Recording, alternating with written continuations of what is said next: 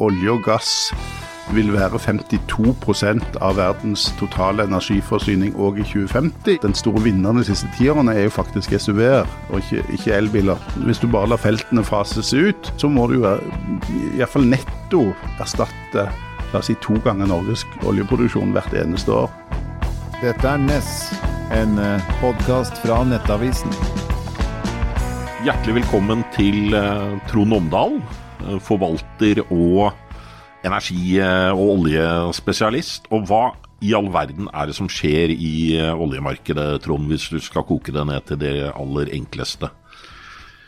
Det vel 3 ting. Det ene at etterspørselen tilbake på, eller på all-time high, og høyere enn før covid.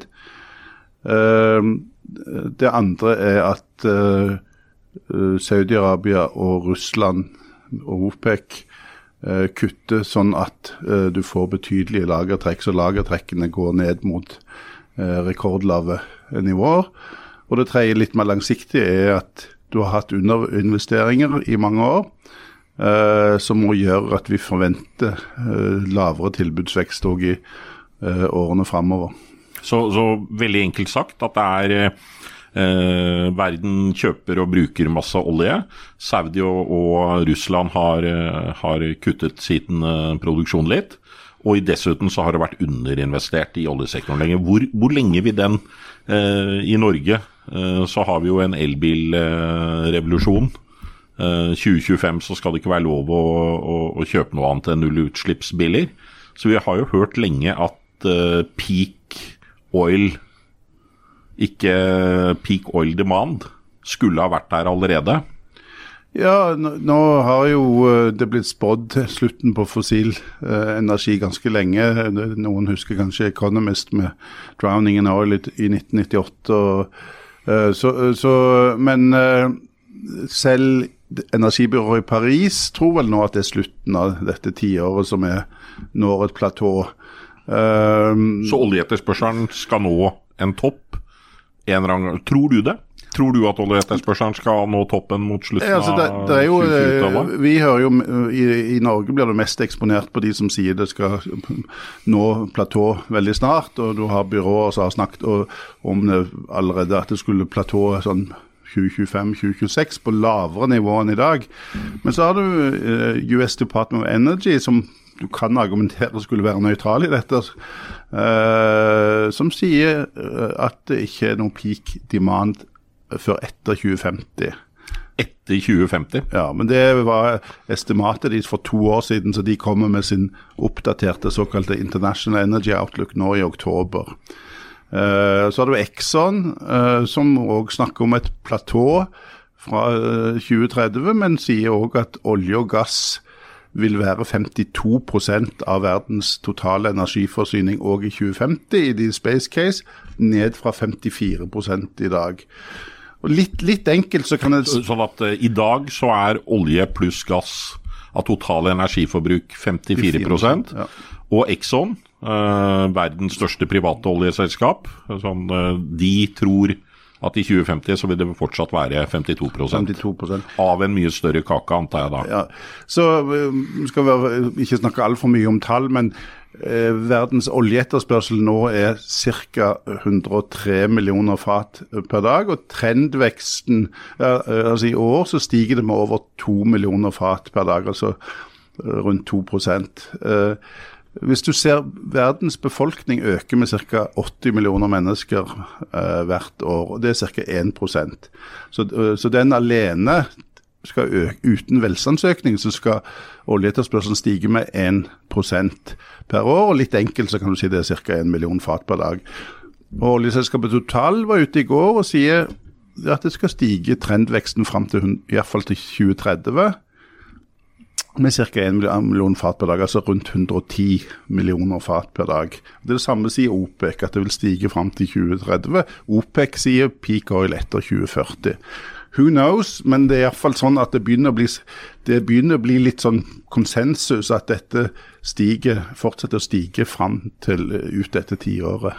Og da snakker vi en daglig oljeetterspørsel på 110 millioner fat kan det være. Altså, hvis du hører på Total og OPEC som jeg synes det høres ut som et rimelig, men IEA snakker om 105, altså litt 105-106, men det kan vi være allerede i slutten av neste år. Og så utfordringen at du har såkalt produksjonsbortfallet, brutto, ca. 7% per år. Så det som må erstatte... Det bare at det som blir utvunnet fra eksisterende feller, du tømmer feltene. Ja. Og på mange måter så går jo det fortere når du har disse skiferfeltene som tømmes raskere. Og så det som spesielt i denne sykelen, at Saudi-Arabia har sagt at de når sin produksjonskapasitetstopp i 2027, og så begynner nå oljeindustrien i USA og snakke om at du får platå shale, at du nær platå 2024-2025 i USA. Sånn at de som reddet oss i den forrige sykelen, og som sendte oljeprisen nedover, de to faktorene vil ikke være der. Så det en tredje faktor at mange av de store, spesielt europeiske oljeselskapene, presses til å investere mer i fornybar. Og at de egentlig helst ikke, de må nesten ikke snakke høyt om at de driver leting innenfor nye bassenger. Hvor høyt tror du vi vil se oljeprisen i løpet av det neste året?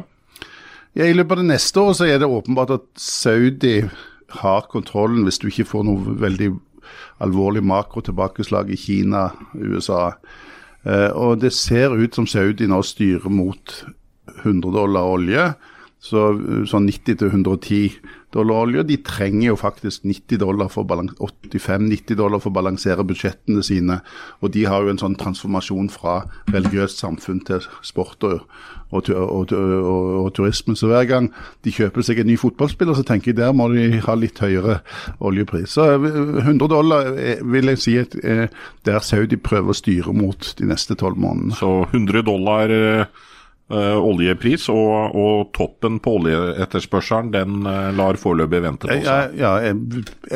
Hvis jeg skulle gjette på det, så ville jeg sagt 2040, men så lenge 2030 for en eldre mann som jeg, så holder 2030 lenge. Ja, vi tar deg tilbake en gang både i 2030 og 2040, Trond. En ting jeg har lyst til å snakke med deg om, Trond, det denne elbilrevolusjonen. Hvor på skinner går den? I Norge så har jo den kommet veldig langt. Det vel mellom 80-90% av nybilsalget som elbil eller hybrid. Men fortsatt det bare 20%, litt over 20% av bilparken, for det tar tid å skifte den ut. Men nå det flere som snakker om at, og du kan se det i oljeforbruket i Norge, at når du kommer over 50% av nybilsalget el, så kan du se at det går tikke nedover. Så det det noen bruker som et argument for at hvis du ekstrapolerer det som har skjedd i Norge globalt, så kan du se at bensinforbruket og totalt oljeforbruk skal nå et platå i 2030. Samtidig så det altså 1400, altså 1,4 milliarder personbiler globalt. 1,4 milliarder biler i hele verden. Ja, og nå var det på slutten av 2021, så var det vel, om det var 30 millioner som var elbiler. Og fortsatt, men nå det vel oppe i 20%, det var det siste tallet, 20% av nybilsalget globalt. Ja, men det i hvert fall en nybil som elbiler, så det har steget kraftig. Spesielt det jo Kina som en viktig driver, det jo betydelig mindre i USA, men fortsatt så selges det jo da mer diesel- og bensinbiler, og de jo i ferd med å bli mindre effektive fordi at du bygger de større, altså SUV-er. Så sjefen for IA, når han kommer her ofte, så har han jo sagt at den store vinneren de siste 10 årene jo faktisk SUV-er, og ikke elbiler. Men nå begynner jo å nå kritisk masse på el. Så den elbilrevolusjonen, den tror også du kommer til å komme globalt. For der så jeg, det var en rapport jeg leste fra McKinsey, det en tid tilbake, men der skrev de at at det punktet hvor elbilrevolusjonen ikke lar seg stoppe, det har kommet, og at nå vil skiftet skje. Ja, men så det jo fortsatt en del av vekstmarkedet, la oss si for eksempel India, så det jo, som mye av veksten, og der det jo fortsatt veldig lavt antall biler per innbygger, men de på mange måter der Kina var for en 15-20 år siden. Der jo fortsatt elbiler veldig liten del av det. Fordi at det blir for dyrt, og så kan du også si at det jo 300 millioner mennesker som ikke har tilgang til strøm. Og så det jo utfordringer knyttet til tilgang til mineraler og få eskalert opp disse, og nå ser en jo også flere land som faser ut subsidiene, så da får du jo noen sånne luftlommer at ikke ting går rett opp, men foreløpig så snakkes det jo om at til og med Exxon snakker om at et av de scenarier, så det 100% av bilene fra 2035 som elbiler. 100% et av scenariene til Exxon. Ja, men da har du fortsatt tungtransport som sannsynligvis ikke gjør det. Og da snakket de om at oljeetterspørselen kan falle til 85 millioner fat, altså fra litt over 100.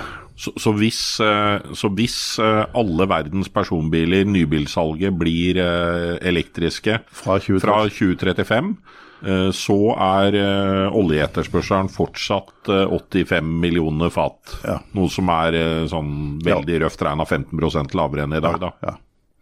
Og så det jo igjen dette med peak demand. Vi har jo hatt peak kull, trolig, men det bygges jo fortsatt mye kullkraftverk, og dette med produksjonsbortfall som gjør at selv etter at oljeetterspørselen på et platå eller fallende, så skal det fortsatt investeres enormt mye bare for å opprettholde, altså bare for å holde produksjonen på 85 millioner fat, så kreves det jo enormt store investeringer. For hvis du bare lar feltene fases ut, så må du jo i hvert fall netto erstatte, la oss si 2 ganger Norges oljeproduksjon hvert eneste år. Og hvis vi blir oss hjem til Norge, hva betyr det her for produksjonen på norsk sokkel og utsiktene der? Hvor lenge kan vi utvikle den norske oljeindustrien og gassindustrien? Nei, det ingen grunn til å stoppe der. Det plass til olje og gass i hvert fall i 30 år til. Altså, igjen, hvis du snakker selv i et sånt scenario der verdens oljeetterspørsel 15% lavere, så det fortsatt plass til norsk olje og gass. Det spørs jo hvor kostnadseffektiv den Og hvor kostnadseffektiv den? Hvor ligger norsk produksjon på kostnadskurven? Altså produksjonskostnaden vel sånn rundt $10 fatet. I Norge? Ja, men total, altså såkalt break-even på nye felt ligger på, snakker for eksempel Aker BP om $35–40 fatet. Så de snakker om at de ikke vil sanksjonere felt som har over $40 fatet. Så det jo ganske god margin hvis du ser på fremtidsprisene for olje. De har for så vidt flyttet seg oppover. De ligger på rundt $75 fatet nå. Og det har noe med at spekulanter og finansielle markeder nå tror at marginalkostnaden til skiferolje i USA har kommet opp. Og hvor høyt ligger den? Det marginalkostnaden, det liksom den prisen man må ha for å fortsette. Ja, det snakker nå om $70–75 fat, og det som en ser nå at skiferproduksjonen faller de nærmeste månedene, at det har stoppet helt opp. Oljeprisen falt jo til $70 tidligere i år. Og da så en at en slutter mye å bore, og det jo noe av det som sendte oljeprisene lavt. Du husker jo våre diskusjoner rundt dette og debatten i Norge. Nå ser en at 2 av de 3 store skiferfeltene vokser ikke lenger, og så har du et gigantisk som heter Permian i Texas. Der også ser du at brønnproduktiviteten går nedover. Så det jo en viktig driver for høyere oljepriser, Og det er også en viktig driver for hvorfor Saudi styrer mot høyere priser, for de ikke lenger redd for skiferolje. Skiferolje knekte jo oljemarkedet i 2014-15 og sendte oljeprisen lavere.